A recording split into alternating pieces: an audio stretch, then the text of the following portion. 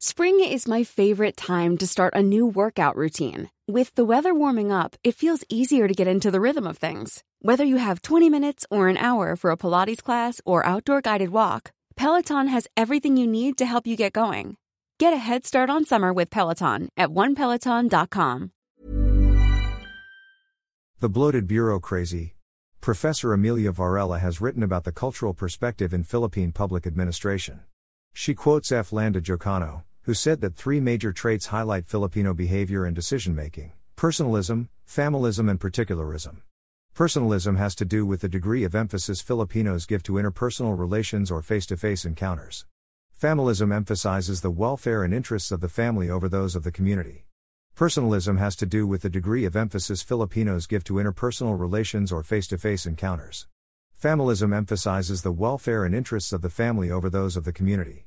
In turn, the pervasive influence of the family on individual and group behavior, as reinforced by personalistic orientation, gives rise to particularism. To be popular is the highest compliment one can receive from kinsmen, neighbors and friends, Jocano 1981. Election cycles inevitably come with the installation of friends and family in the bureaucracy, who then bestow power on their own circle of friends and family. Varela also cites dualism in rewards and incentives. High government officials receive high salaries, which they dispute as low by private sector standards, fat representation allowances, lavish perks and transportation privileges, both local and international. Often, they are given drivers, vehicles and even gasoline allowances for their needs, all at taxpayers' expense. These become utter luxuries when compared to the basic pay, cost of living allowance, and personnel emergency and relief allowances given to regular rank-and-file employees, some of which aren't given on time.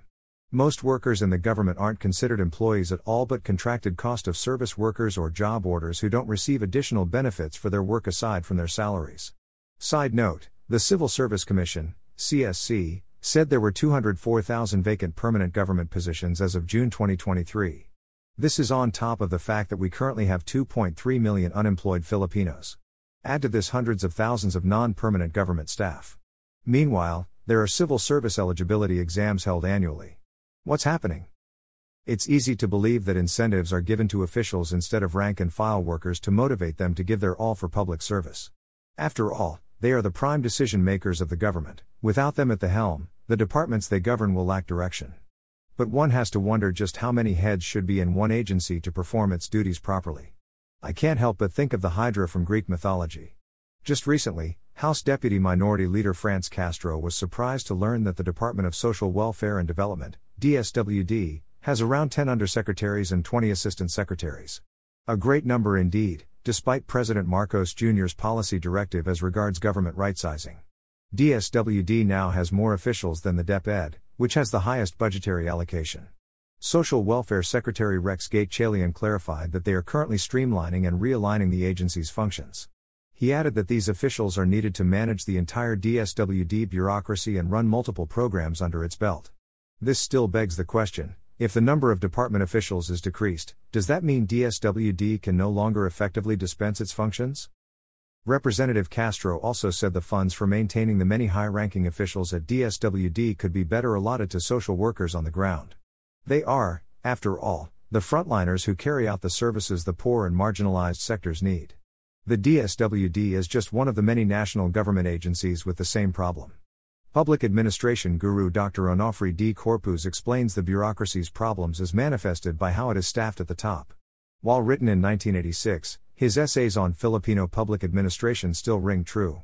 He says that our current politics evolved from the Spanish colonial period, when people were deprived of any meaningful experience in the politics of civil government.